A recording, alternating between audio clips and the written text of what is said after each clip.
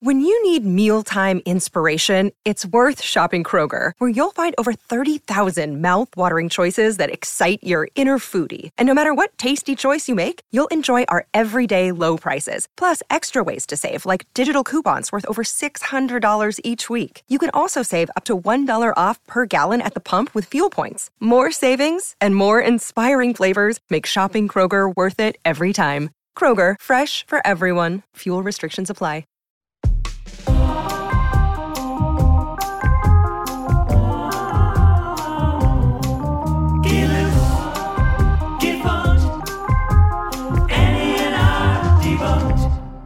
Good morning, Vietnam. This edition of Andy and Art Debunked going out to our Vietnamese listeners. An unknown number of you. I don't know how many. We don't know how many downloads we get in Vietnam, but this is for you because we're talking about today a quintessential Vietnamese topic. But before we get into it, I have to make some introductions. I am, of course, Andy of the titular Andy of Andy and Art Debunked, and with me is the other titular of Andy and Art Debunked, Art. Whoa, Bunk Funkers, how do you do today? Great, thank you, Art. Happy to be here, Andy. Yabba dabba doo, I like talking to you. Hey, Art. Hey, Art. Are you familiar with makeup? Let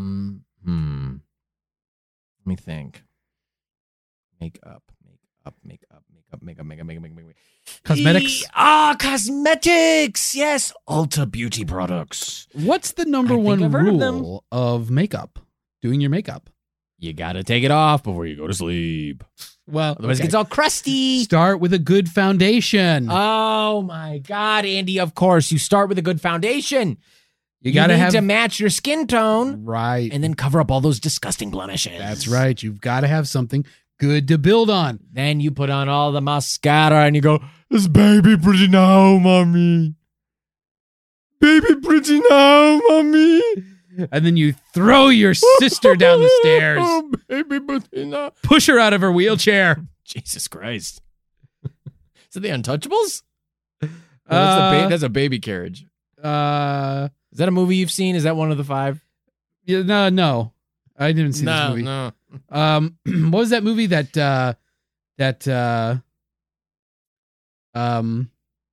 well, I don't remember the name of the movie. The movie's not important, Bunk Funkers. Anyway. What's important is, are you doing your makeup right now? Are you doing your makeup right now? Because stop. That's that sound of that cock crowing should alert you. That's what my brakes sound like in my car. I get 400 chicken power. The point is, start with a good foundation. That's right. That's also the number one rule of home building. Oh my goodness, Andy. Wow, was that a segue? That's a segue. That's what's known in the biz Bunk Funkers as a segue. It's where we transition from nonsensical bullshit into the topic at hand. Bunk Funkers, today we're talking all about Tim Allen. Tim Allen, famous home builder from Home Improvement. That's right. You may remember this show from the early 90s. It aired exclusively on Detroit cable TV, but everybody saw it through syndicated TV where cameras followed Tim Taylor around.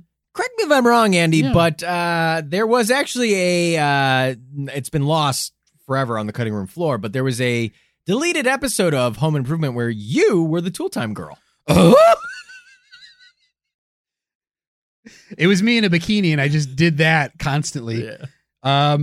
They described it as too bad to air and more offensive than if they had just filled the episode with racial slurs. That's even right. though I didn't say anything other than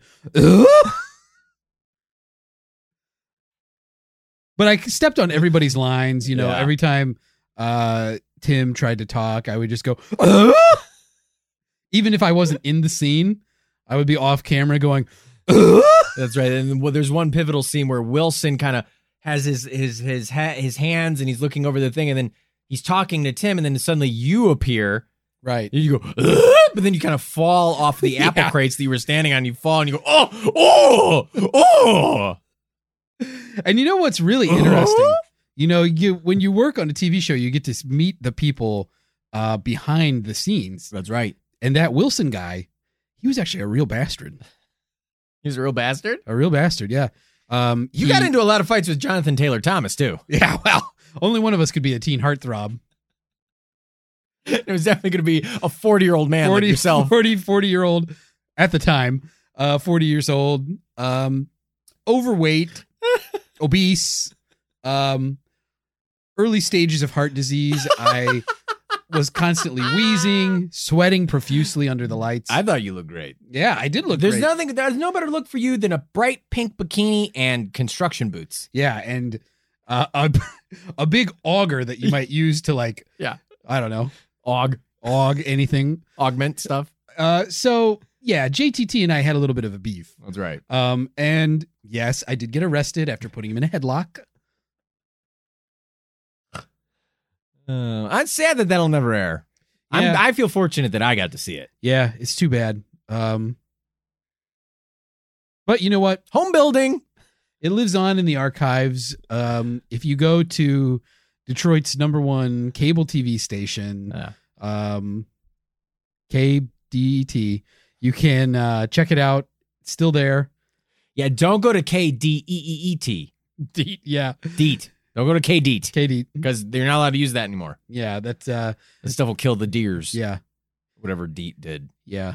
What did Deet do? That channel's still allowed in What did Deet do? what did Deet do?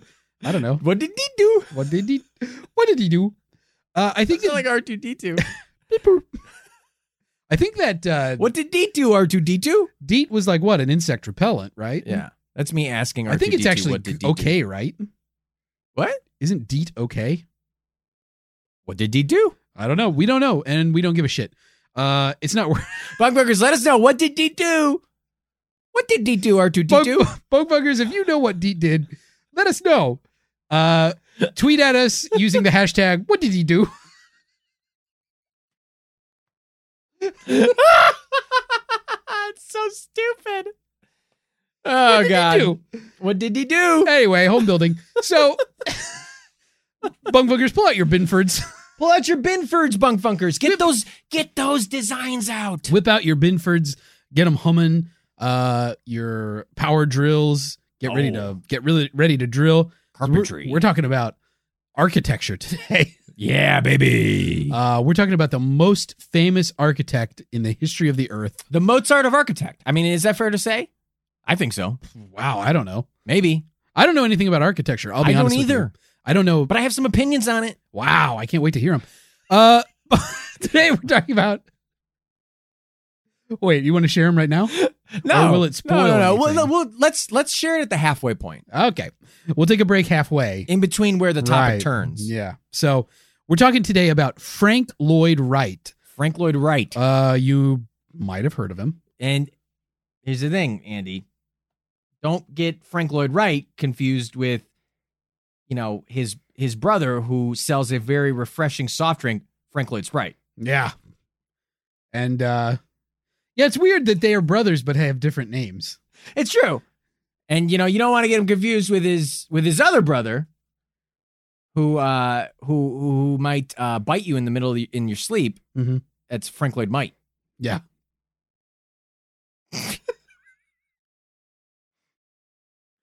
And he's definitely not to be confused with their other brother, Estranged, who you might go frolicking and enjoying some leisure activities. That's Frank Lloyd Kite. And but the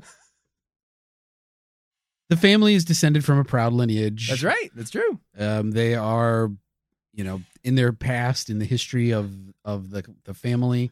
There was, of course, generations ago, a famous crusader. Oh, really? Yeah, Frank Lloyd Knight.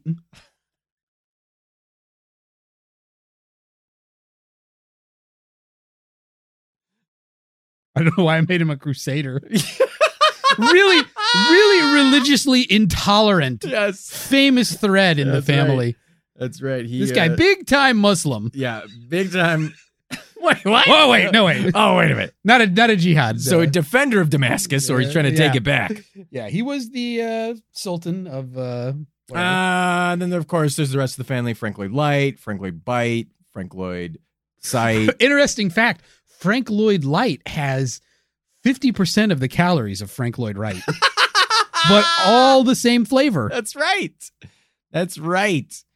Frank Lloyd Wright had lots of flavor too, Andy, as we'll discuss. Right. Yeah. Yeah. This is going to be a tangy episode. You guys might see it from, well, I mean, we're gonna talk about it right here with this section that's called intro. Yeah. Let's bunkfuckers. We're going to do something a little bit different today. We are? Where we're going to start with something called an intro. Oh. This sort of sets up the topic for you. And introduces it. Yeah. This isn't to be confused with the main feed's intro, which is the piece of bullshit that you skip. This is the part you're going to want to pay attention to. Pay attention to. This one has actual information. That's right.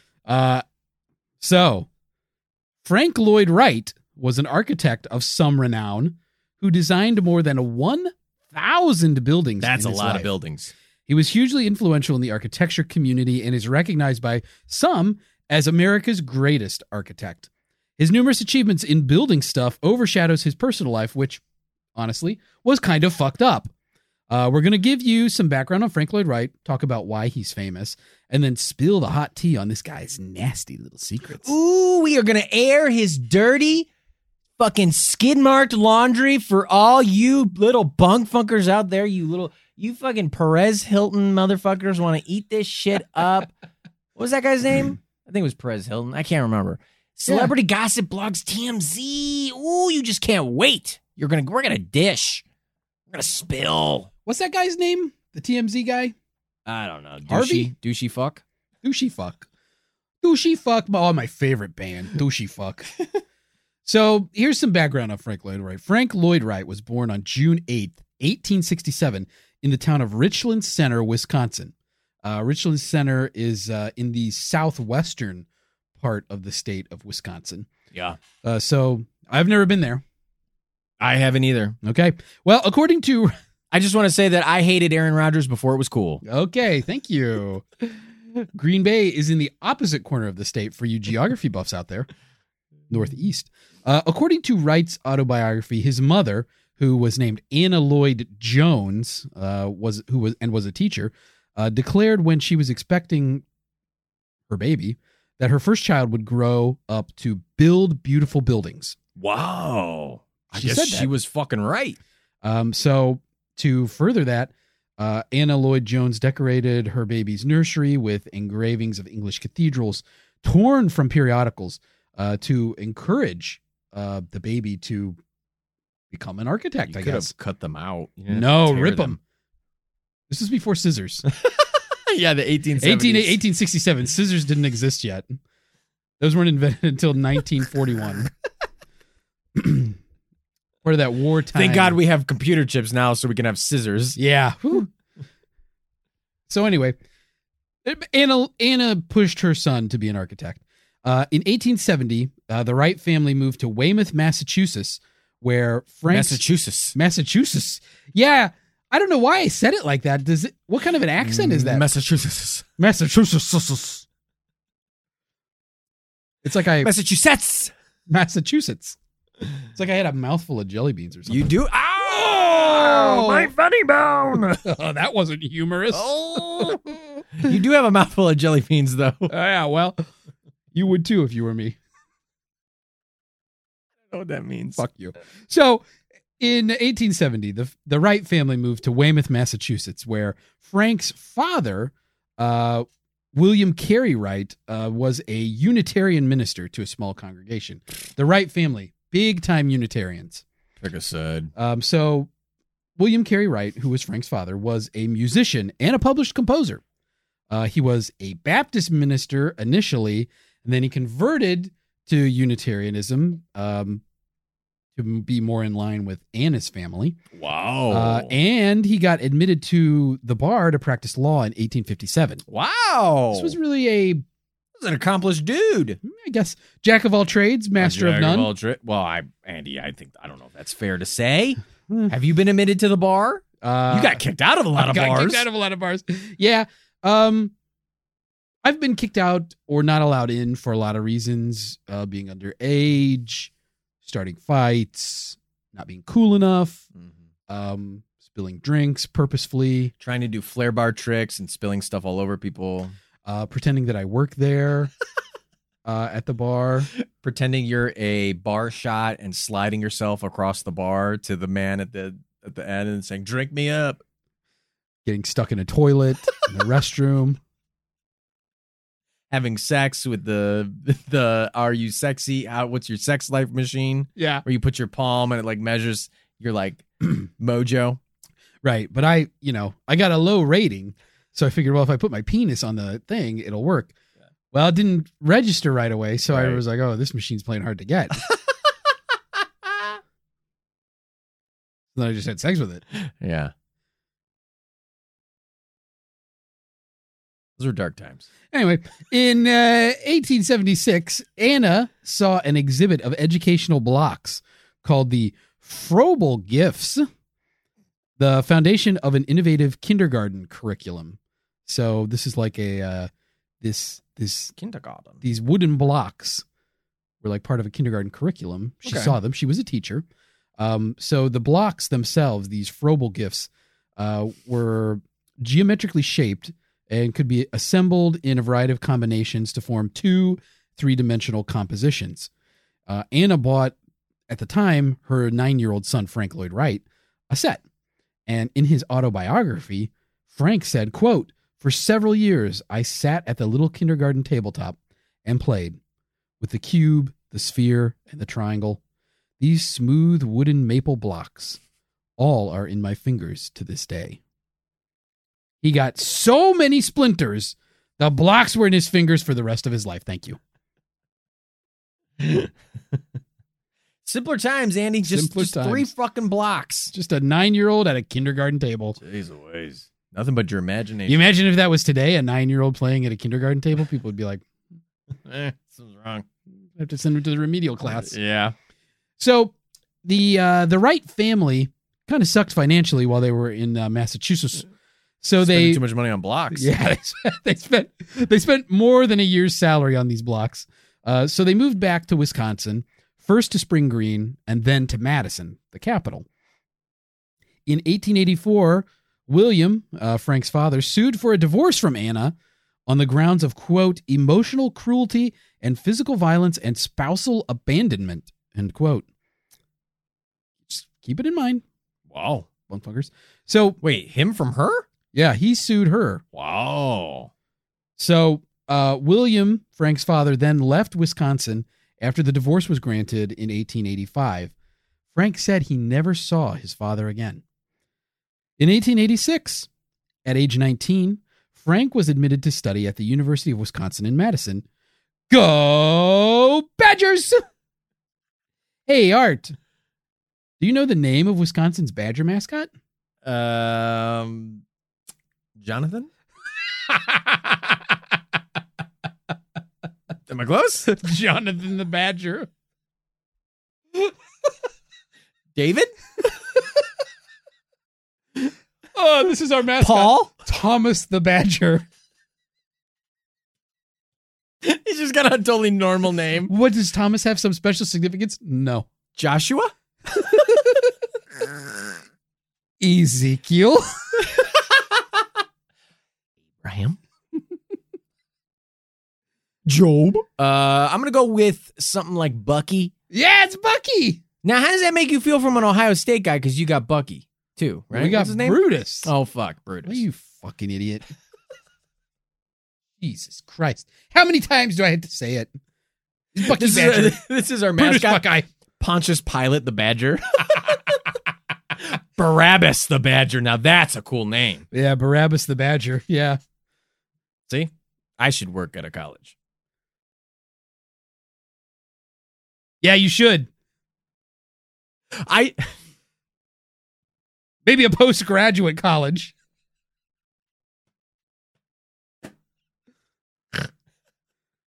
Anyway. Go. Anyway, jump around. Jump. For all you Badger fans. So, Frank was admitted to UW-Madison as a special student and worked under Alan D. Conover, a professor of civil engineering, before Frank left the school without taking a degree. He didn't get his degree. Know. That's how you dropped out. He's a fucking dropout. That means he's a genius. He's a genius. Don't need school. Doesn't need it. So, also in 1886, Wright collaborated with the Chicago. The Chicago? The fuck is wrong with you? I tried to say Chicago and architectural at the same time, and it came out as Shitcago. Fuck you. Don't besmirch this which name. is the name of my Chicago cover band in high school. Shitcago. Yeah. 25 or 69. Yeah, we didn't have any actual instruments. It was just people doing pantomiming. Yeah. Making noise with their mouth. So, in 1886, Frank got the chance to collaborate with the Chicago architectural firm of Joseph Lyman Silsby, accredited as a draftsman and construction supervisor, on the 1886 Unity Chapel, which was built for Wright's family in Spring Green, Wisconsin. So remember, they were big Unitarians. They commissioned this Unity Chapel to be built. Huge Unitarians. Frank got to help. Big old brows on these guys. Yeah, huge brows. Real Anthony Davis stuff. And Frank got to be the draftsman and construction supervisor for the project. So after this, in 1887, Frank moved to Chicago, presumably in search of a good Chicago dog, or an Italian beef sandwich, or some deep dish za, or a Maxwell Street Polish sausage. Sausage. The only reason to come to Chicago. Yeah, definitely not for the weather. Or for the traffic. So anyway, instead of doing any of that shit, he took a job with Joseph Lyman Silsby's firm as a draftsman. Wow. So collaborated with him in 1886, took a job in 1887. While with the Silsby firm, Frank also worked on two other family projects, the All Souls Church in Chicago for his uncle, Jenkin Lloyd Jones, and the Hillside Homeschool in Spring Green for two of his aunts. Frank eventually began to feel like Silsby was underpaying him at $8 per week. Yeah, dude. I don't get the problem. That's what I make. Oh. Being CEO of my own nutrition shake business called Shake It Up. I was gonna say that might be what you make as co-founder of Whole Enchilada Media. Might be even less. Yeah, I think it is less than that. Anyway, I've got a lot of lucrative careers. All right, so Frank's feeling underpaid at $8 a week. He's feeling like he's getting in the draft shaft. So he did what everybody's doing nowadays. He fucked off out of there and found work as an architectural designer at the firm of Beers, Clay, and Dutton. Frank decided he wasn't ready to design buildings by himself, so he quit again. Whoa! He quit Beers, Clay, and Dutton and went back to Silsby, but he got a pay raise. There you go. Making Good move. $8.01 a week. No, I don't know what it was. So I like Beers, Clay, and Dutton. That sounds like two guys who formed a business and then also decided they were going to form a business with their favorite drink. This sounds like the pottery version of like wine and art. Yeah. Or like skeet shooting. Anyway, in 1888, Frank left Silsby again. Jeez, and became an apprentice at the Adler and Sullivan firm. Wright did not get along well with Sullivan's other draftsmen. He wrote that several violent altercations occurred between them during the first years of his apprenticeship. Jesus Christ. Fighting with the other draftsmen. Louis Sullivan, the titular Sullivan, became a mentor to Frank despite all of this stuff. So by 1890, Frank had risen to head draftsman and handled all residential design work in the Adler and Sullivan office. He also had an office right next to his mentor, Louis Sullivan. Adler and Sullivan, as a firm, generally didn't design or build homes except as a favor to important clients. It was more like commercial buildings. Wow. So Frank did design work for residential homes during this period of his life, but mostly in his off time, in the evenings or weekends, since he was busy with doing commercial buildings during the day as part of his job. Frank later claimed total responsibility for the design of these houses, but a careful inspection of their architectural style and accounts from historian Robert Toombley suggests that Sullivan dictated the overall form and motifs of the residential works. Frank's design duties were often reduced to detailing the projects from Sullivan's sketches. I mean, it's not too scandalous, but no. Hey, this is this guy's vision, but this guy's the one implementing it. It's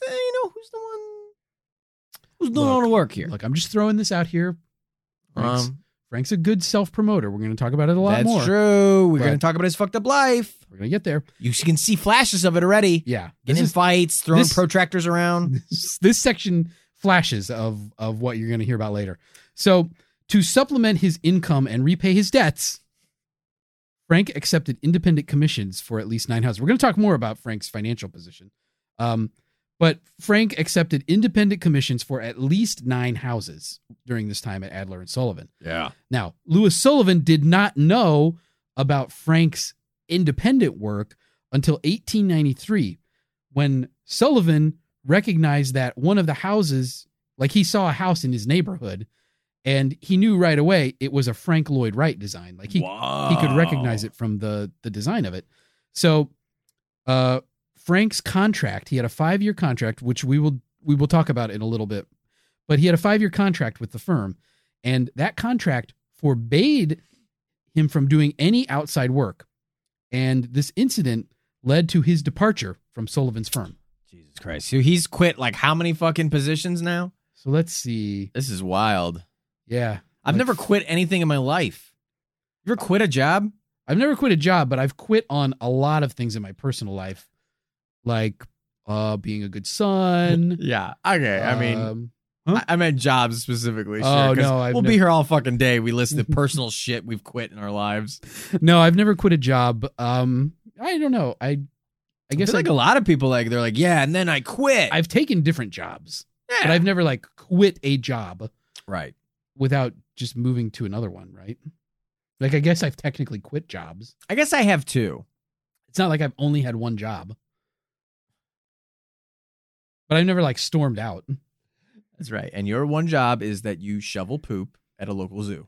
Yeah. And you don't get paid. No, that's volunteer work. Oh. And I do it 8 hours a day, 7 days a week. And I don't really love animals. But I love dung. Ding dong. So, doing these independent homes kind of fucked Frank over from this job at Adler and Sullivan. Yeah, it did. So, that said, there are some different versions out there of this story of Frank leaving Adler and Sullivan. So, in his own autobiography, Frank said he was unaware that his side ventures were a breach of his contract. So, and Frank says this is what Frank is saying. Yeah. When Louis Sullivan learned about the side ventures, he was angered and offended. He forbade any further outside commissions and refused to issue Frank the deed to his Oak Park house. We'll talk about it. What? We'll talk about it until after he completed his 5 years. Frank could not stand all of this hostility from his master. He called him his master. And thought that the situation was unjust. He, quote... Fuck, is he a fucking Jedi Padawan situation? It's a very, very Master, please, no. Not sand. I hate it. I killed them all, Master. Even the younglings. Especially the younglings. I hate children. They're like sand. They can get anywhere. No, Master, I'm ready. I'm ready. 2 children could fit in 1 adult pair of pants. They're just like sand. This fucking master. Okay, what's this fucker talking about? So, Frank said he couldn't stand all this hostility between him and Sullivan, and he thought that the situation was unjust. He, quote, threw down his pencil and walked out of the Adler and Sullivan office, never to return. Wow, that's End quote. dramatic. Lewis Sullivan's partner, Adler, later sent Frank the deed to his house in Oak Park. Again, we will get into that situation. So then that's Frank's version of the story, right? Of course, it makes Frank look fucking cool as hell. Right. It makes him look like he didn't have a clue. Lewis Sullivan was a dick about it. Right. And so Frank said, fuck this. He flipped a table, flipped him the bird, and fucking left. Woo! Big Chad energy from that. Big Chad that energy. Take. Yeah. So one of Frank's apprentices said Frank told a group of apprentice architects that Sullivan fired him on the spot about when he learned about this, Contract breach. these side projects. The apprentice also said Frank had another draftsman sign off on the projects because he knew they weren't allowed under his contract. So, Jesus Christ. I mean, that pretty much undercuts everything that Frank said in his autobiography. So whatever the real story is, Wright and Sullivan didn't speak for 12 years after that. So Frank and Lewis, tight as could be. This thing, then they didn't speak for 12 years. I can respect that. Andy, if you ever double-crossed me, I wouldn't speak to you for 12 years. Exactly. 12 years, Andy? What do you think that would be like? Whew. Well, now I got to figure out a way to double cross you. So you stop, leave me the fuck alone. I can't get away from this guy. Help me. So after he left Adler and Sullivan, Frank established his own practice. He was finally ready to strike out on his own. In 1884, Frank was introduced to famed Chicago architect and city planner Daniel Burnham, who offered to finance a 4-year education at the École des Beaux-Arts and 2 years in Rome, with a job at Burnham's firm on Frank's return to the USA. Damn, that's a good fucking deal. That is a great deal. Do you know anything about Daniel Burnham? No. What did he designed some shit, right? Some cool shit. The Cardinal Building. What did he design? Well, yeah, but building? he's like the layout of the city, like the city plan is like that's what he did. His design. He did it. The World's Fair. Wow. So he's a big deal. He's a big deal. The 1888? 84? What does it say? When was the World's Fair? I don't remember the year, but 1869. The big World's Fair. He was the lead designer. He was the guy, the Devil in the White City. That's him. That's him. That's yeah. Whatever. You get the idea. The White City, what he was responsible for. That's the devil. right. The devil is somebody else. The devil was somebody else. Okay. Who is it? Charlie Daniels.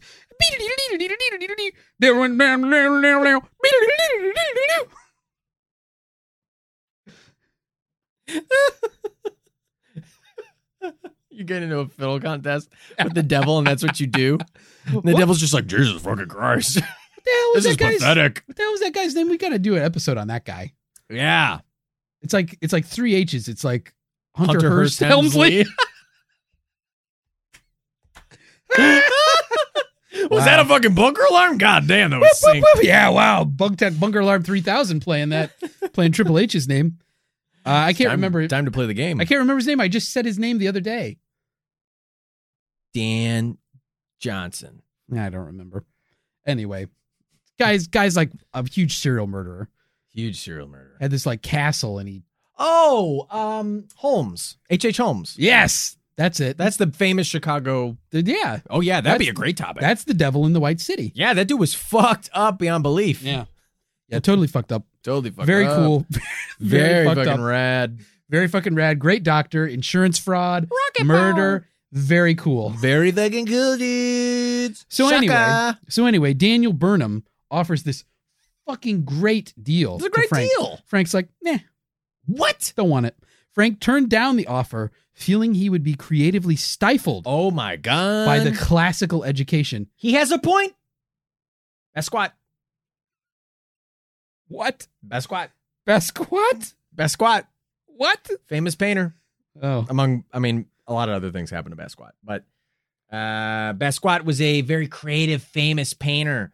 He had all this creative expression, and he was so fucking like raw and talented. And then all these fucking people in the art community, just globbed onto him. And then they tried to have him go do like a formal art. He was never fucking trained. He just fucking drew. had him go trying to do like a formal education. Totally ruined the guy. Wow. And I think he died from like a heroin overdose. Wow. So I guess they best squashed his dreams. So anyway, Frank turned down the offer. oh my God.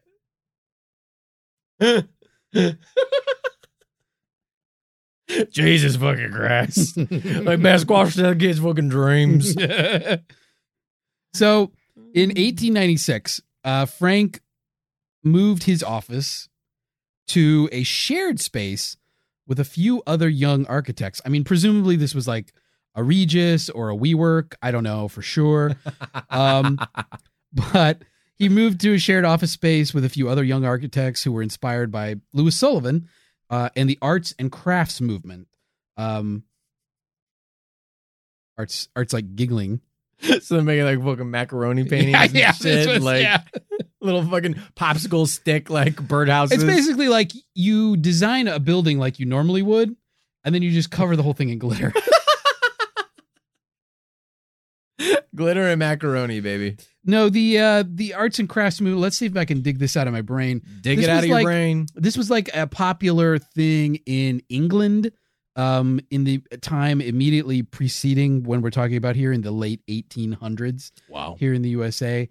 But it's like I think the general philosophy behind it, the aesthetic of it is sort of like less like mass-produced type of thing, like a more stylized, individual, like crafty looking type of thing. So it's like where it's like there's like fine, like you might have wallpaper, but instead of it just being like straight lines or something, like it would be like a little design or something. Right. It feels very like look, handcrafted. I'm no like architect, rather than like row homes, which were like things. And then, so it's more of like an individual like style type. That of makes deal. sense with if you look up some of Frank Lloyd Wright's designs and work. Right. Yeah. They're all unique. They're all fucking like bold. We'll talk about it. They're big, they're bold, they're beautiful. Bold and brash. I mean, these are big, beautiful buildings. So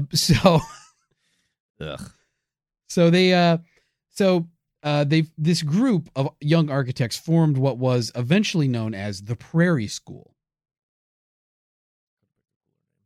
It's not a very cool name. So no whole enchilada media. Just saying. So by 1901, Frank had completed about 50 projects, including many houses in Oak Park, Illinois. Yeah. Which, Bunk Funkers, do yourself a favor. We are Chicago based, and we're fucking based. Yeah. We're red pilled, we're based. And we know where Frank Lloyd Wright's homes are in Chicago. We fucking know where they are. But there are actually quite a few. There's a lot of them. Frank Lloyd Wright houses that are still standing. In fact, just a couple of years ago, if I'm not mistaken, there is a Frank Lloyd Wright home that was on the market on the south side. And it's one of these that hadn't had any upgrades for a while. So you could actually get it for kind of a steal. I think it was like less than $200,000. That's incredible. I thought you were going to say like $1 million. 200,000. Like it was much less than $1 million. Where on the south side? I can't remember. I can't remember the neighborhood. I can't remember where it was exactly, but I think that it was, I don't even remember. Yeah. I can't remember the neighborhood, but I think it was like closer to the lake. Okay. But like South Shore. South of, I don't know. I think it's like south of 95? No. I think it was north of 95. Wow. Closer to the lake. Bunk Funkers, you guys enjoying this? Yeah, look it up. I don't know. It's on Zillow or something. Do yourself a favor, though, and look up Frank Lloyd Wright's houses. Look them up. We're going to talk about it in a second here. Beautiful. Yeah. They're fucking gorgeous. Sure. They're incredible. Sure. I got some feelings about them. Okay. I need to share these feelings. Okay. Well, with these houses. All right. Well, you're going to have to put these feelings back in your pants for a second. All right, I'm going to put my pants back on. I'm putting bunkers and zip my pants back up. You can undo your pants and let your feelings be known during the intermission. That's right. So in 1901, I guess we already said that he'd completed 50 projects by 1901. And Frank's residential designs of this general time period were known as prairie houses. Prairie school, prairie houses. Yeah. So Frank was, we kind of mentioned this before, but Frank was a good promoter of himself. And when he was ready to quit doing prairie-style homes, he went to Europe in 1909 with a portfolio of his work and presented it to Berlin publisher Ernst Wasmuth, who published a book of more than 100 lithographs of Frank's work in 1911. This was Frank's first major European exposure. Now, Art, your first major European exposure was when a breeze blew up your kilt when you were in Scotland. That is true. I was exposed. Everybody saw my Scotch eggs and my haggis. Yeah. Now, and my banger. What's the haggis? It's my taint. They saw the full Monty, baby. Yeah. They saw the full yard, the full Scotland yard, which is the racing stripe of pubes. Scotland Yard. The full Art breakfast, as it were. That's right, baby. They saw your baked beans. Those are my big beans. And your charred tomato. My fry toast. Your blood sausage. No, I want underwear. Come on. Hey, fun fact, I've never been to Europe. You're not allowed. No, You're I have barred. to settle for exposing myself in the USA. Not allowed to leave the country. Maybe if I stopped exposing myself, I wouldn't be on so many watch lists. Let's face it, I ain't gonna do that. The story behind you, that is definitely my top 5 like facts about Andy and stories about Andy that they always bring me joy. Brings an immense smile to my face knowing that you were not allowed to go to Europe is just so fucking funny to me. Yeah, if you're not familiar with this bit of it's so funny. My actual personal lore, I love it. I was in the concert band, in the marching band. Total band geek when I was in high school. You're a band geek. You played the trombone. Played the trombone. I played the trumpet, and then they asked me to switch to the trombone, and I said, "Yeah, I know how to work a boner." And the rest is history. And so they did this thing. They had this thing called Ohio Ambassadors of Music. And it was like a program set up in the state where kids across the state in high school could go to Europe, like a tour. And you get to go to different cities. You play concerts. And all this stuff. And it seemed like a great experience. And there was one summer and all of my friends in the band were going, and it was like a selection process and I didn't get selected. And I was like, oh, this kind of sucks. And so I spent like, a few weeks in the summer, whatever, while everyone was gone, just like hanging out by myself. Because most of my friends were there. No, you're not telling it right. And then I found out later. No, I'm telling it right. Okay, whatever. Wait, I'll tell it the right way, and then you tell it how you want to feel it. Go ahead. And so then everybody came back, and they were like, we didn't want to tell you this, but now that it's over, I guess we can. Like, you didn't get selected. You didn't get selected because they were, you were basically like banned. It wasn't based on your merit as a player. Right. It was because they were worried I would be an embarrassment to the nation.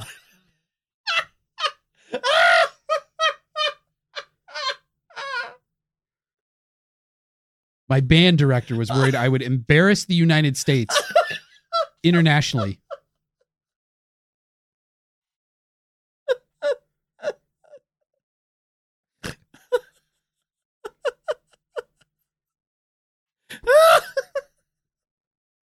You would be an embarrassment to the fucking nation. And what could I have done? That motherfucker looked at you, little high school Andy, and was like, I can't have that fucker with me for 3 weeks. I'm not going to do it. He's going to embarrass me in France. He's going to embarrass me in England. Now, fun story, Bunk Funkers.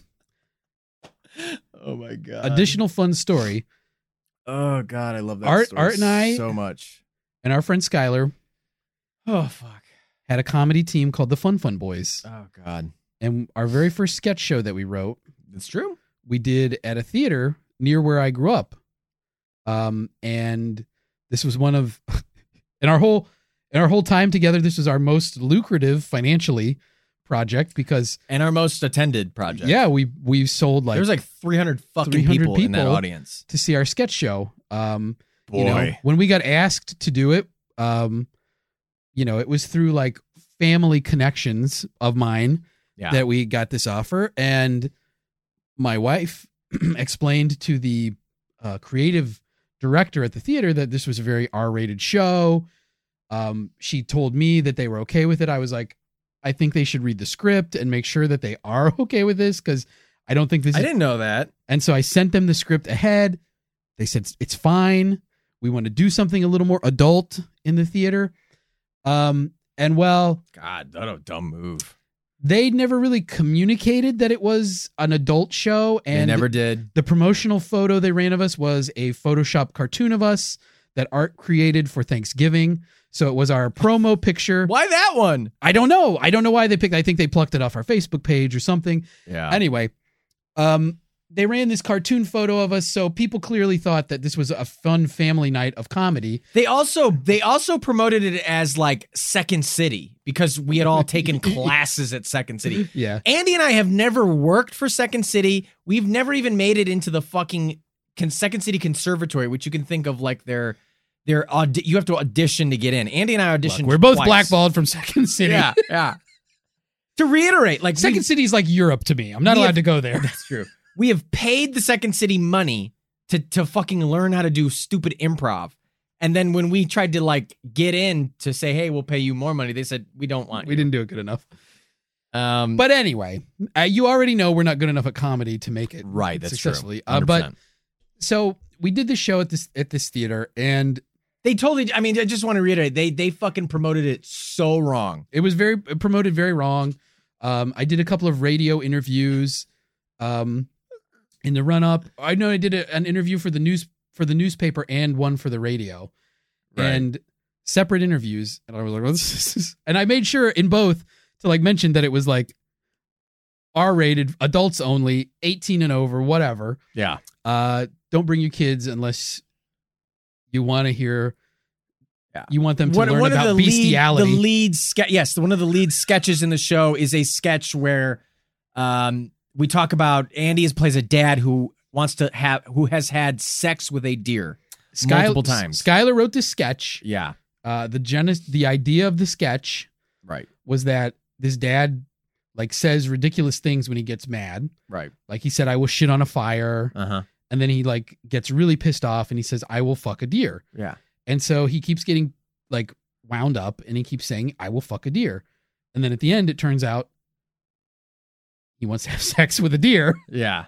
That's his whole thing. Yeah. And so, so that tells you this kind of weird, stupid sketch of this. And there's tons of other weird, crazy shit. It's a lot of stuff like that. And obviously it didn't go over that well. No, it didn't. Bunkfuckers, as far as performance goes, sharpest we ever were doing that show. Probably. We did it for like 4 weeks here in Chicago. Yeah. And we had like a while in between doing this show. It was around holiday time, so we swapped out a couple things for some Christmas themed. We did? Yeah, a kid at a business meeting. We made it like a holiday pitch instead of oh wow, just insensitive things. I forget. There was some other stuff. The point is, we did it really well. Yeah, we nailed it. We did, and it went over like a lead balloon. There were a few people that were younger that really enjoyed it. But most of the people were older and hated it. A couple of people walked out. Some people walked out. An old woman apparently told the box office that there was so much foul language. And I believe her quote was that she didn't pay money to see this shit, which seems a little hypocritical. Very hypocritical. The point is, it didn't go over well. And to tie this back into me not being allowed to go to Europe, my band director from high school was a director of the theater, like the foundation for the theater. Yeah. And yeah, we also now are banned from performing at that theater. We're banned from that theater? I don't know. I say we're banned. I don't know if we ever got officially banned, but I know. The creative dude who booked us, the creative director, like he liked it. He liked had fun with it, but it was very nice. he wouldn't respond to my message after the show. Right. Like I sent something to him and he never even responded. Yeah. But the point is, we're probably never allowed to play that theater again. Yeah. And I saw my cousin recently got married, and I saw my band director at the wedding, at the reception. He wouldn't make eye contact with me. Wow. Walked. He knew he was right. He was right. You would have embarrassed the nation. I would have embarrassed him. You would have done something with that trombone. You would have been making fart jokes. You would have been using the trombone as like a big boner penis to push up the Leaning Tower of Pisa. You would have been doing all sorts of goofy Anytime anything went wrong, I would have gone, wah, wah, wah, wah.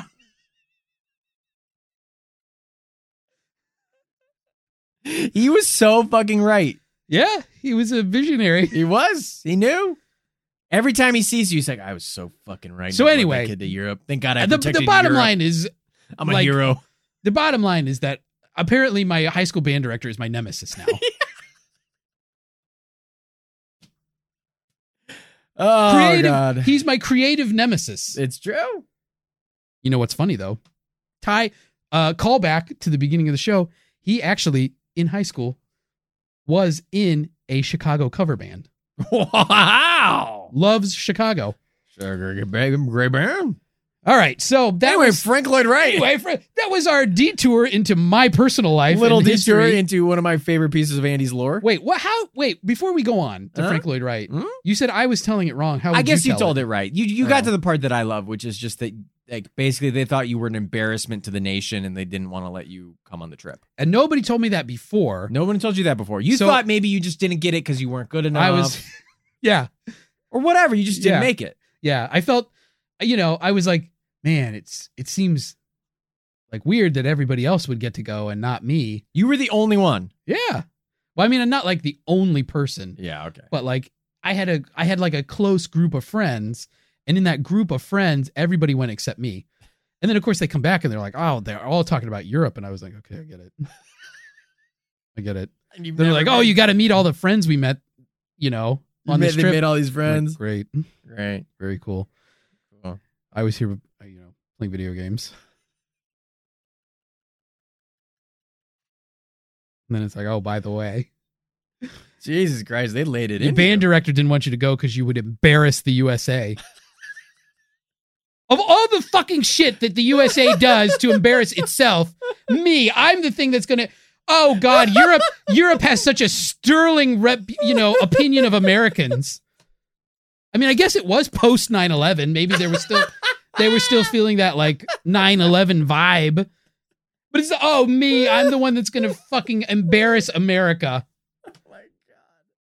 High school me. Oh, people in France are going to be like, oh my God, sacre bleu.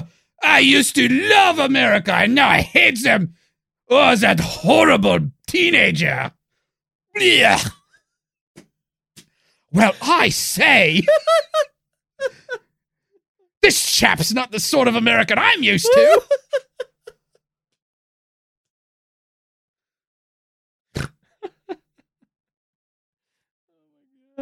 Bugfuckers, my face hurts. Oh God, I'm so glad that everyone got to hear that story. Oh fuck, I love that story so much. It brings me so much joy. That fucking band director. My nemesis. Could just eat that story up all day long, blend it into a milkshake. All right, we gotta fucking finish up Frank Lloyd Life. We only have We haven't even got to the fucked up. We haven't part. got. This is just what happened. We had to go to our fucked up lives. That's true. My fucked up life, I guess. Yeah. So anyway, in 1917, Frank began building buildings in Japan. Another place where you may or may not be I'm allowed. definitely not allowed in Japan. It's too tidy and orderly. Oh yeah. And people care too much about each other. That's true. People love supporting, societal norms. It's a very collective society. Right. You And wouldn't- I'm a cowboy, baby. Moo, I'm literally a cow. Move over, Japanese people. Coming through. Honk, honk. On my rascal. Zoom, zoom. Oh, God, they would hate you. Coming up on 5 Minute News, I'm Anthony Davis. You might think it's partisan because maybe it's critical of one side or the other, but it's not. It's just the truth. And I think that's also something that's kind of unusual for Americans listening to the radio or to podcasts, because the news landscape in the States has been so partisan for so many decades. So 5 Minute News is verified, truthful, independent, unbiased, and essential world news daily. So anyway, Frank's work in Japan ended up inspiring a lot of young Japanese architects. He's having a global reach. So about this time, Wright conceived a new type of dwelling that came to be known as the Usonian house, which was born out of a concept proposed in his 1932 book, The Disappearing City. Usonian houses commonly featured flat roofs and were usually constructed without basements or attics. As in the prairie houses, Usonian living areas had a fireplace as a point of focus. Bedrooms, which were typically isolated and relatively small, encouraged the family to gather in the main living areas. Many features of modern American homes date back to Wright. Open plans, slab-on-grade foundations, and simplified construction techniques that allowed more mechanization and efficiency in building. So Frank ultimately left quite a legacy, inspiring architects worldwide, and with impressive structures still awing people today, like New York City's Guggenheim Museum in the heart of Manhattan. The Googs. The Googs. So that's the background on Frank Lloyd Wright. Yeah. Now, Art, Did you look up any of his buildings? Oh, yeah. Yeah. Yeah. They're beautiful. You know, I'm not somebody who knows anything about architecture. I couldn't tell you the first thing about it, but this is how you know this guy's great. Even if you know nothing about architecture, you can look at this guy's buildings and be like, God damn, that's a fucking beautiful house. That's cool. The waterfall, or what is it? The Falling Water. Falling Water is probably the most famous, most like, I don't want to say avant-garde, but like just, I think the most spectacle of his most spectacular house. What they don't tell you is that house had to go through a couple of like, you know, more modern renovations, if you will, fucking ancient, yeah, to help it not collapse. Yeah, it's over 100 years old, Andy. Come on, cut it some slack. No, I won't. I grew up in a house that was more than 100 years old. Even his Usonian houses, which is not a layout that I like, but I still look at those and you're like, oh, this is every fucking modern Pinterest fucking house.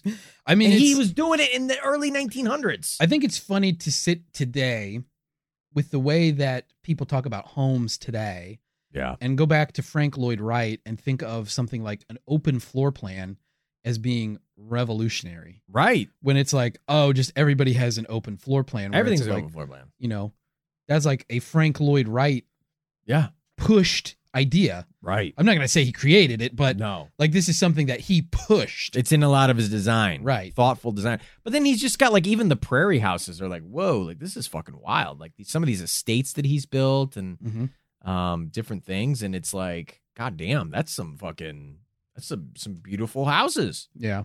It's like watching, you know, you might not know anything about basketball, but you watch fucking Michael Jordan play and you're like, fuck, I get it. That's incredible. I don't know. I feel about architecture the way I feel about art. Not you, but like fine art. Oh. Or like music or anything. I really don't know anything about anything. I guess I'm a bit of an idiot. And I only know it's like you can see some things and you say, I like that. Sure. Like, it's subjective. Yeah. It's like, you know, definitely. Frank Lloyd Wright, I can look at some of these buildings that he's responsible for and I go, I like that. Yeah. No, I think it's the same thing with art. Buildings. I don't know anything about like painting, but it's like you see some paintings. I like that. That's right. I don't know anything about music. Obviously, I'm not allowed to go to Europe because I can't play music. It would be too embarrassing for the USA as a nation. You know, I would be the representative of the United States in this instance. You know, despite all of the adults around and me being an underage teen, a hot, horny teen, underage, not legal, not even barely legal, not legal at all. Yeah. They would say, oh my God, this is so horrible. A child acting this way. What an embarrassment to the entire nation. Clearly, this child is the representative of the entire United States of America. And all of the adults with him are completely blameless. Yeah, like I can't imagine that anyone rolling in your fucking crew was on their best behavior while in Europe. Maybe not. Maybe you're the instigator. I could see that. I just like to have a good time, baby. Woo! Woo! But I hear something I like. I'm like, I like that. Yeah, I no, don't know if, definitely. if somebody who knows a lot about music might be like, well, here's all the reasons that this is a fucking shitty song. And I'll be like, I don't care. I like it. Right. Dickhead, shut the fuck up. Yeah, Killjoy. Fuck up, Killjoy. Hey, I got something you can listen to. Sound of my foot going up your ass. It's me farting into your face. Friggin' dummy. That's fucking aggressive.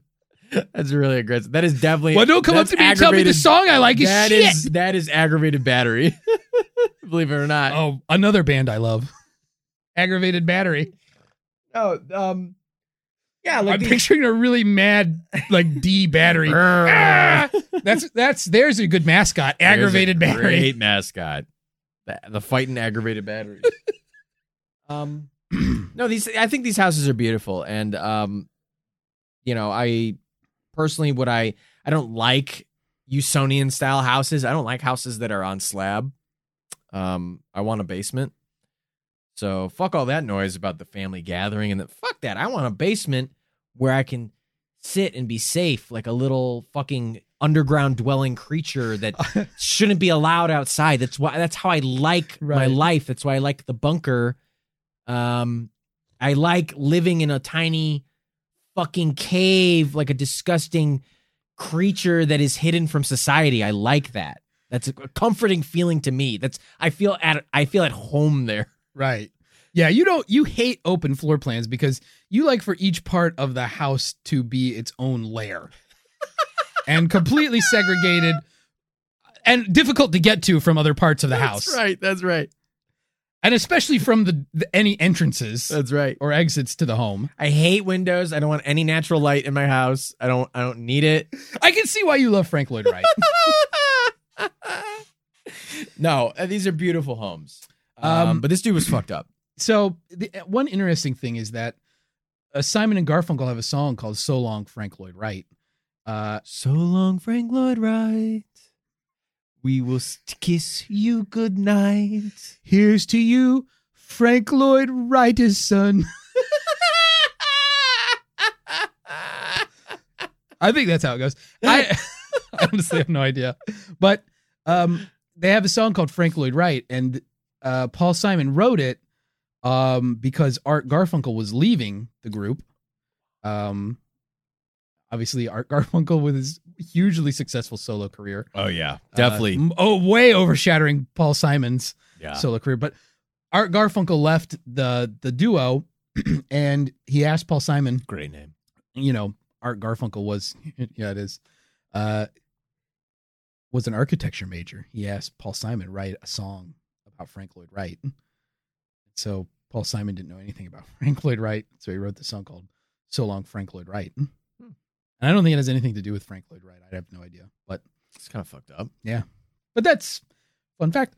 Now we've been teasing it, and we're ready to get you off. Frank Lloyd Wright, fucked up life. He's got a fucked up fucking life. This dude's life is fucked up. This dude's life is fucked up. Frank Lloyd Wright, fucked up life. I fucked up.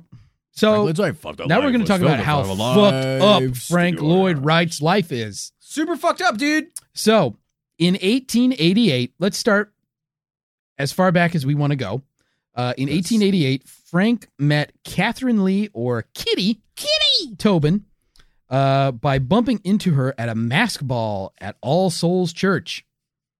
Nothing. That just that makes me unsettled. Yeah, mask ball at church. Frank said he wanted to marry her, quote unquote, right away. Kitty was only 17 at the time, whereas Frank was 21. We told you, dude was fucked up. He's fucked up, dude. So on June 1st, 1889, the 22-year-old Wright married 18-year-old Kitty. Wright's mother, Anna, collapsed at the wedding. She did not want another woman by his side. Healthy relationship there. Jesus Christ. So, I mean, and there's more to come. So the titular Louis Sullivan of Adler and Sullivan helped get the newlyweds, Frank and Kitty, started out financially by giving Frank a 5-year employment contract, a much discussed 5-year employment contract. He also loaned Frank $5,000 to build a house. Wow. Frank took the money, bought a lot in Oak Park, Illinois. All right, remember we talked about the deed, which is a suburb of Chicago, in case nobody knew that. I mean, we've talked about Oak Park a lot. South side suburb. Yeah, south. More, I would say west. Or is it west? West. Oh, yeah, it is west. West. What am I thinking of? I don't know. Everything is fucking named Oak or Grove. I'm thinking of Tinley Park. Yeah, it's close. Everything's a park or an oak or a grove or whatever. Right. Or a deer. It's got deer in it. Everything's got fucking deer in it. Just come up with some original names. Jesus Christ. Like Sphincterville. Sphincterville. Shit stain town. Donkey Ball City. Ass Scratch. I live in Ass Scratch. I got ass scratch fever.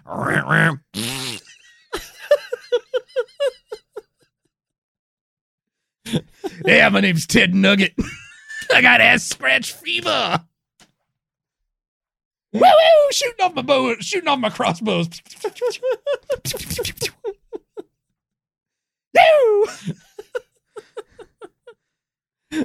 Ted Nugget. Ass scratch fever. So anyway, Wish I knew another Ted Nugent song, but I don't. No, I don't. Anyway, so Frank bought this lot in Oak Park. He gave the house that was already on the lot to his mother and built a house next to it to live with Kitty. Healthy. There's more evidence of a super healthy relationship between Frank and his mother. Jesus fucking Christ. So, despite Louis Sullivan's loan and the overtime pay he gave Frank for all of his work, Frank was constantly short on money. He admitted that his poor finances were likely due to his expensive tastes in wardrobe and vehicles and the extra luxuries he designed into his house. Wow. Like a whole room full of chandeliers. So, within 5 years of marriage, Frank and Kitty had 4 of their altogether 6 children. All right, so strap in here because we're going to go through the list and give you the birth years of each of their children. You bet we are. First, there was Frank Lloyd Wright Jr., who was born in 1890, which, keep in mind, they got married June of 1889, so they didn't waste any time. Then there was John Lloyd Wright, who was born in 1892, Catherine Wright, 1894, David Samuel Wright, 1895. Then, after an actual break in birthing babies, there was Francis Wright Carew in 1898 and Robert Llewellyn Wright in 1903. Wow. Whew. So, in 1903, the same year Robert Llewellyn Wright was born, when Frank was designing while Frank was designing a house for Edwin Cheney, who was a neighbor in Oak Park, Frank became enamored with Cheney's wife, Mama. Whoa, Mama! Hubba. So Frank and Mama. Whoa, Mama. Whoa, Mama. I don't know. I wrote that and I just couldn't stop laughing about. Whoa, Mama. Yeah, that's what he said. Yowza. He's driving in his very expensive jalopy at the time, like a fucking Model T. He's got a monocle, big cigar, top hat. Yeah, wearing a fucking very fancy suit. Rolls down the monocle. Whoa, Mama. Beep, beep. Beep, beep. Radiator of the fucking car shoots up. Whoa, baby. Let me get some of that pussy. I'm an architect, baby. Come on. Mama. It is Frank Lloyd Wright. Very historically accurate impression. Frank Lloyd Wright. Oh, Mama. Play ball. Out. Ball one. So, Frank and Mama's relationship became the talk of the town in Oak Park. Oh, I bet. Because they often could be seen taking rides in Wright's automobile through the town. Awooga! Oh, baby, they're canoodling. So in 1909, Frank and Mama met up in Europe, leaving their spouses and children behind. Jesus Christ. Frank stayed in Europe for almost a year, first in Florence, where he lived with his eldest son, Lloyd, and later in Fiesole, Italy, where he lived with Mema. During this time, Edwin Cheney, Mema's husband, granted a divorce to Mema, but Kitty Wright still refused to grant one to Frank. So after Frank returned to the United States in October of 1910, he persuaded his mother to buy land for him in Spring Green, Wisconsin. Frank began to build himself a new home, which he called Taliesin, and he started that by May of 1911. Frank moved Mema in with him, effectively abandoning his family with Kitty. Oh, Mema. Oh, Mema. So, on August 15th, 1914, while Frank was working in Chicago, a servant at Taliesin named Julian Carleton, who had supposedly been fired by Mema, set fire to the living quarters of... set fire to the living quarters of Taliesin and then murdered 7 people with an axe as the fire burned. What the fuck? So the dead from this attack included Mema. What? Her 2 children with Edwin Cheney, John and Martha Cheney, a gardener named David Lindblom, a draftsman named Emil Brodell. Pete, what are these names? A workman named Thomas Brunker. Come on. That's Mr. Bunker. Thomas Brunker. Come on. And another workman's son named Ernest Weston. Holy fuck. So 7 people axe murdered while Taliesin burned. So Julian Carleton swallowed hydrochloric acid immediately following the attack. What? In an attempt to kill himself. He didn't die and was taken to jail. He then died from starvation 7 weeks after the attack, despite receiving medical attention. Holy shit. Why the... Oh my God, that's fucking insane. Whoa, Mema. Rip Mema. I mean, Rip Mema. Rest in piss. Oh, man. That's fucked up. Yeah. So in 1922, Kitty Wright finally granted Frank a divorce. So this is... Hey, sorry that your mistress finally died. 8 years after the fire at Taliesin. What kind of card do you get somebody for that? It's like, hey, sorry that your mistress died in an axe murder and fire. Sorry that your mistress... Hallmark, do you make a card like that? Sorry that your mistress... Hey, it's like a real sad looking elephant. Yeah. It's like kind of a blue hue to the front of the card, and it's like, hey, I heard about what happened to your mistress and her natural children with her former husband. Just want to say I'm thinking of you.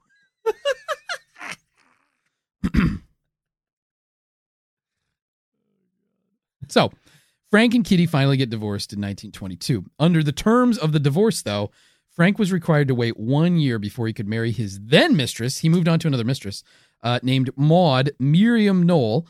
Maud. So Frank started up a relationship with Miriam shortly after Mema's murder. Jesus Christ, dude. Keep it in your fucking pants. Frank also moved Miriam into Taliesin, again, years before he was divorced from Kitty. Now, Frank and Miriam's relationship started because Miriam sent Frank romantic sympathy notes. What? After the murders at Taliesin. She referred to Frank as, quote, Lord of my waking dreams. Oh, baby. And, I mean, frankly, no red flags in this relationship that I can see. This is so If I had to up. guess, I would say that they were married for the rest of their lives and everything was fine. So anyway, Frank and Miriam finally got married in November of 1923 after the year had passed, as per the divorce decree. But Miriam's addiction to morphine led to the failure of the marriage in less than 1 year. What the fuck? Yeah, right. She was a morphine addict. Oh my God. It's not over yet, Bunk Bunkers. There's more. We're only like a part of the way through. Holy fuck. In 1924, after Frank and Miriam separated, but while they were still married, Frank met Olga Lazovich Hinzenberg, who went by Olgivana, who was 32 years younger than Frank. Olgivana. So she was 32 years younger than Frank and was also a married mother when they met. What the fuck? And you gotta admit, Frank's got a type. Dude, this guy's got mommy issues. He's got a type. Big time. Holy fuck. Healthy. So healthy. Frank and Olgivanna moved in together at Taliesin in 1925. I thought it burned down. Well, he rebuilt it.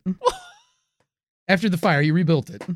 He rebuilt it. Yeah. That's so fucked up. It's still there today. You could go visit. You can go visit. It's in Wisconsin. We'll take a field trip someday. Sure. Spring Green. Yeah. So they moved in together at Taliesin in 1995. In 1925, did Frank and Olgivanna. And soon after that, Olgivanna became pregnant. My God. Their daughter, who was born out of wedlock, Iovanna, was born on December 2nd, 1925. So on April 20th, 1925, this is before Iovanna was born, another fire destroyed the bungalow at Taliesin. Not the bungalow. The bungalow. Crossed wires from a newly installed telephone system were deemed to be responsible for the fire, which destroyed a collection of Japanese prints that Frank estimated to be worth $250,000 to $500,000, which would be like in 2020 dollars, like $3.5 million to just over $7 million in Jesus value. Christ. That all burned up in the fire in the bungalow. This motherfucker. So in 1926, Olgivanna's ex-husband, Vladimir Hindenburg. Come on. With these fucking names. A lot of good names in this one. This is unbelievable. Vladimir Hindenburg. Whoa, Vladimir Hindenburg. Oh, Vladimir. It's Vladimir. Yeah. It's not Vladimir. So Vladimir was seeking custody of his daughter with Olgivanna, who was named Svetlana Hindenburg, which sounds like a fake actress in a movie. Svetlana Hindenburg. So anyway, I can't take it, these names. So while Vladimir is trying to get custody of Svetlana, Miriam, Frank's at the time wife, I think they're married. They're still married at this point, I'm pretty sure. Miriam contrived to have Frank charged with violating the Mann Act, which, if you're not familiar with the Mann Act, which was, of course, part of the Jimmy Kimmel and Adam Carolla show, The Man Show. Right, yeah. This was the where they decreed a law. Right, yeah. But the Mann Act is basically this law that it's about like transporting girls across state lines for immoral purposes. So, of course, it's called the Mann Act. So, yeah, right. It's MANN. So Miriam decided that Frank should be charged for violating the Mann Act for brought a woman across for state transporting lines. a woman, Miriam. She was suggesting that he should be charged for transporting herself across state lines for quote unquote immoral purposes. Now, your wife did a similar thing when you took a trip. You guys took a fun trip to Wisconsin together. Right. And as soon as you crossed state lines. It was our honeymoon. She realized she'd made a horrible mistake. Contacted authorities. Said you violated the Mann Act. Right. And they agreed. Yeah, they agreed. 'Tis no man. 'Tis a remorseless eating machine. So anyway, all of this legal trouble forced Frank and Olgivanna into hiding. They had to go on the lam. Okay. So in October 1926, Frank and Olgivanna were actually accused. They are like legitimately accused by authorities of violating the Mann Act, and they got arrested in Tonka Bay, Minnesota. The charges, though, were eventually dropped. Oh my God. So also in 1926, it's a busy time for Frank. Frank's bank attempted to foreclose on Taliesin. So Frank and Olgivanna tried to get away from all these legal problems and foreclosure on Taliesin by going to California. I mean, as you do. You do. Just run away from your problems. Yeah. So Miriam then tried to have them arrested in California. So Frank and Miriam's divorce finally went through in 1927. Frank was again required to wait for 1 year before remarrying, so he did, and then he and Olgivanna got married in 1928.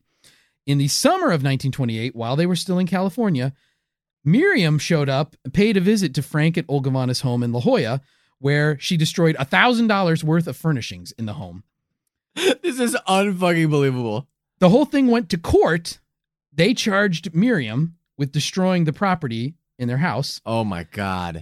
In the summer of 1928, and Miriam was sentenced to 30 days in jail. The sentence was suspended, contingent on Miriam paying the homeowner for the damage. As a fuck you to Frank and Olgivanna, though, Miriam brought countercharges in court against them of being lewd and dissolute persons. Whoa! Holy fuck! Now, I mean, Art, you got to admit, it's lucky that nobody's ever brought charges of being lewd and dissolute persons against us, because Oh my god. we would definitely lose that case. I didn't even realize that was a law. I mean, I can't wait for my band director to file charges for me being lewd and dissolute. They would have so many character witnesses from all the 1-star reviews. You could feel it. Holy shit. You could fill an arena with all the people that have written us 1-star reviews. Yeah. So yikes. Holy fuck. So that happened. Now, in 1932, Frank and Olgivanna put out a call for students to come to Taliesin to study and work under Frank while they learned architecture and spiritual development. Oh, okay. That was Olgivanna's contribution. Frank does the architecture. She does the spiritual development. So they called it the Taliesin Fellowship. And my axe.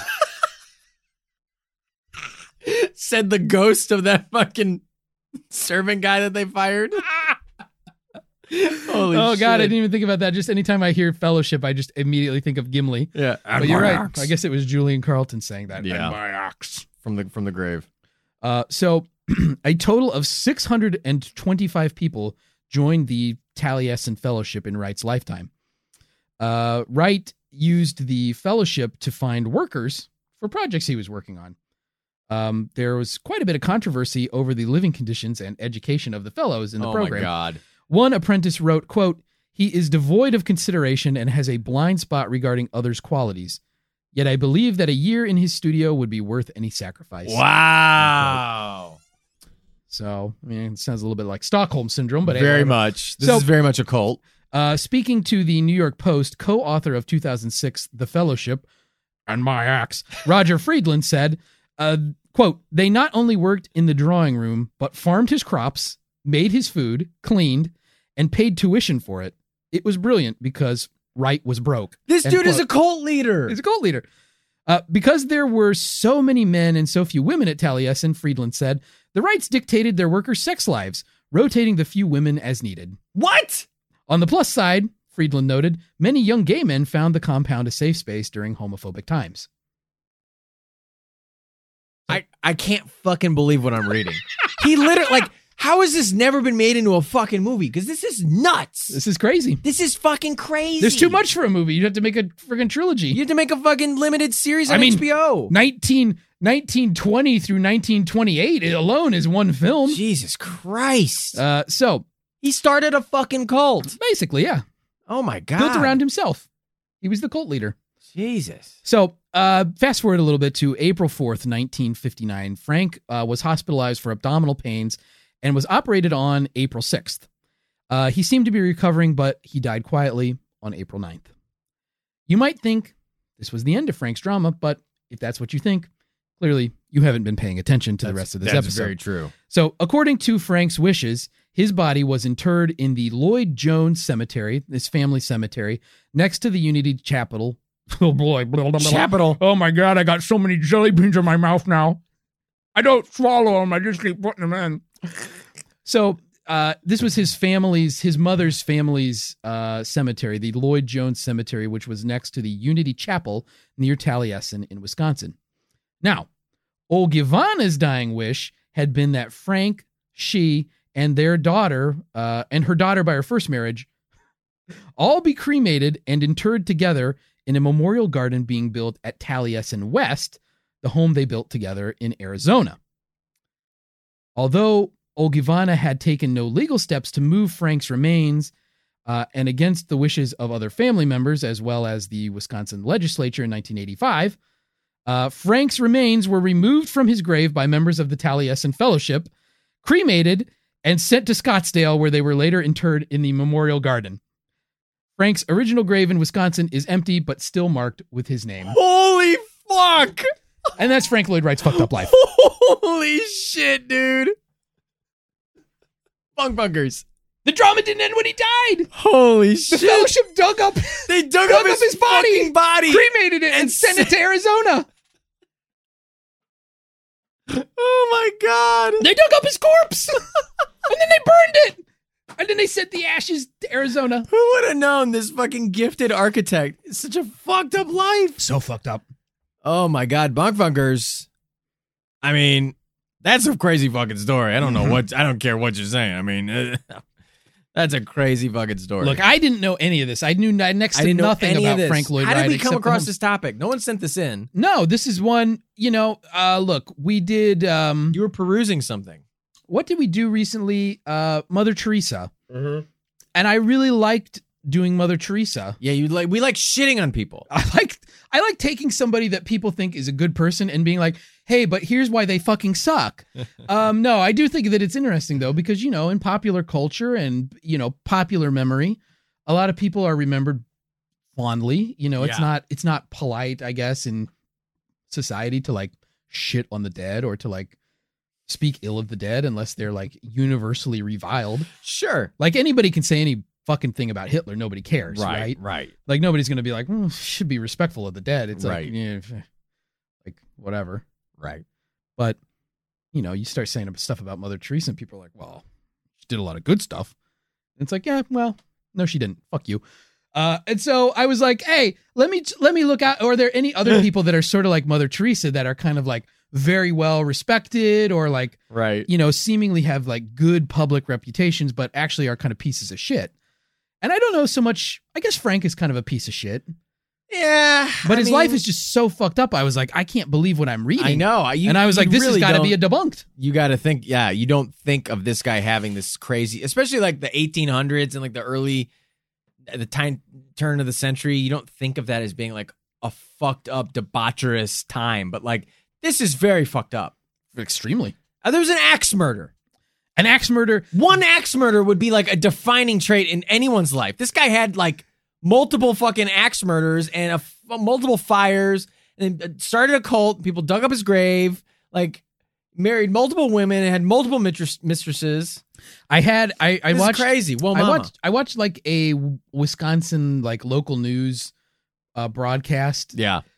I mean, mostly I watched it to like learn how to pronounce some of the names to make sure I was saying them right. Okay. But they had an author they were interviewing as part of this piece. And he basically described the whole axe murder as like, this is like almost, it was in the press at the time, but this is like one of those things that Frank managed to like bury.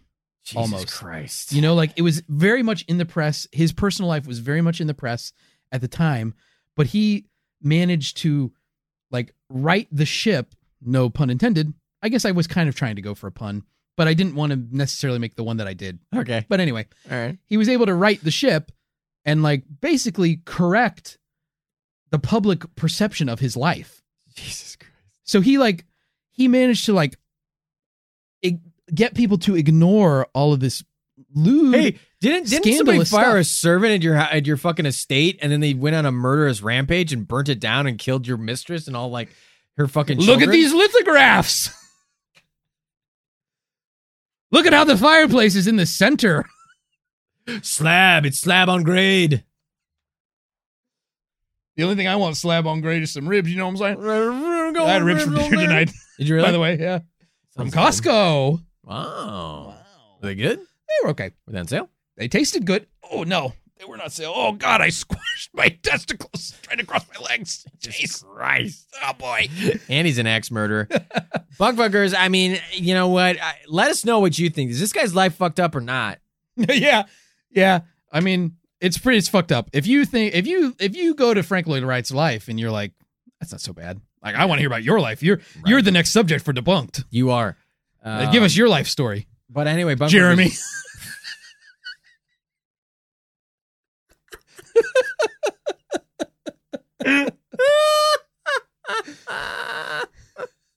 Yeah, we can already see your comments, Jeremy.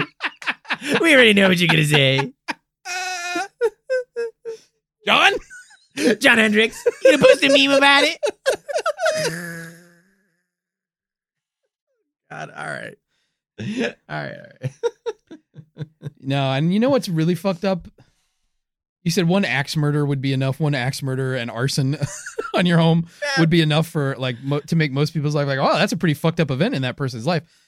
And then off the back of that, to start getting sultry condolence letters Oh my God. from a woman, and then you start a relationship with her. And she turns out to be addicted to morphine. A morphine So then addict. you ditch her So and you go date some like Eastern European woman or whatever. Who's also Ivana, married. Who's married to a fucking vampire. Who wants his fucking children back. He's like half vampire. must have back my daughter. Whoa! Bring her back to my family castle. I must have my dear Olga Vanna. Svetlana! Svetlana? Olga Vanna? Svetlana? I will take you to court as long as the court can meet at night. It's Night Court. I want to see a remake of Night Court, but everybody's vampires. Bleh! It's me, Bull, the bailiff. Whoa! I've never seen the show. Wow. Harry Anderson. What'd you call me? Whoa Mama. And Wow, Mama. Whoa Mama. So that's it's an unbelievable fucking story. Yeah. Meanwhile, this guy was fucking slinging homes, slaying puss, and slinging homes left and right. It's incredible. he's a home wrecker. He's a home wrecker. He's and a home builder. maker. Home wrecker. The home wrecking home builder. I mean, if Frank Lloyd Wright were alive today and he was an architect and he was like, you know what? I'm gonna do a series of ads for my architecture business, but I want to look like I'm a personal injury attorney. It would have been like, do you need a house built or do you need your wife seduced? Boom! Call Frank Lloyd Wright, the home wrecking home builder. And he like busts through a wall and he's like, oh, fuck your wife and build a house. Do you need a new shed and your wife needs some new dick? Call me, Frank Lloyd Wright. Call 888-6969.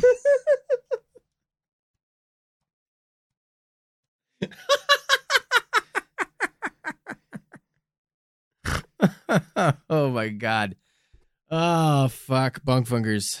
Jesus Christ, my face hurts. Wow. My ribs hurt from laughing. This has been a really fun episode. Yeah. Jesus fucking Christ. Um, This guy's life is so fucked up. so fucked up. So fucked up.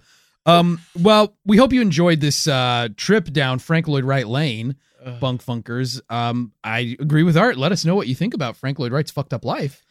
Do you think it's fucked up or do you think it's cool as hell? Yeah. Is this guy a badass pimp? Frank Lloyd Wright, fucked up dude or badass pimp? You be the judge here on Andy and Art Debunked.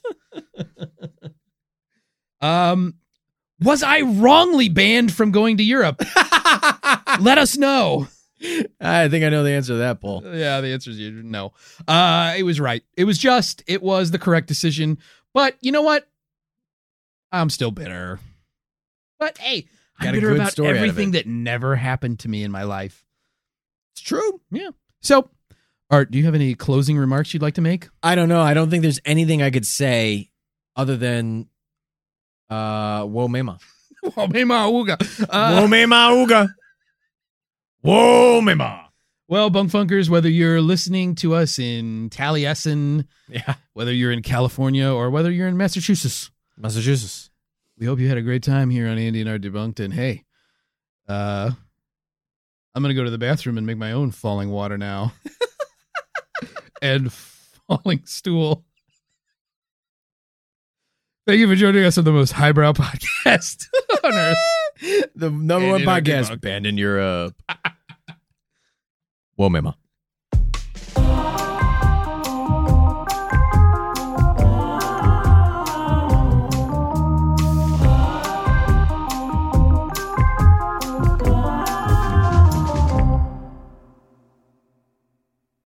Bonjour, this is Fabulously Delicious, the French food podcast. I'm Andrew Pryor, and every week I bring you the wonderful and fabulous people involved in French food, whether they're here in France like me or from around the world.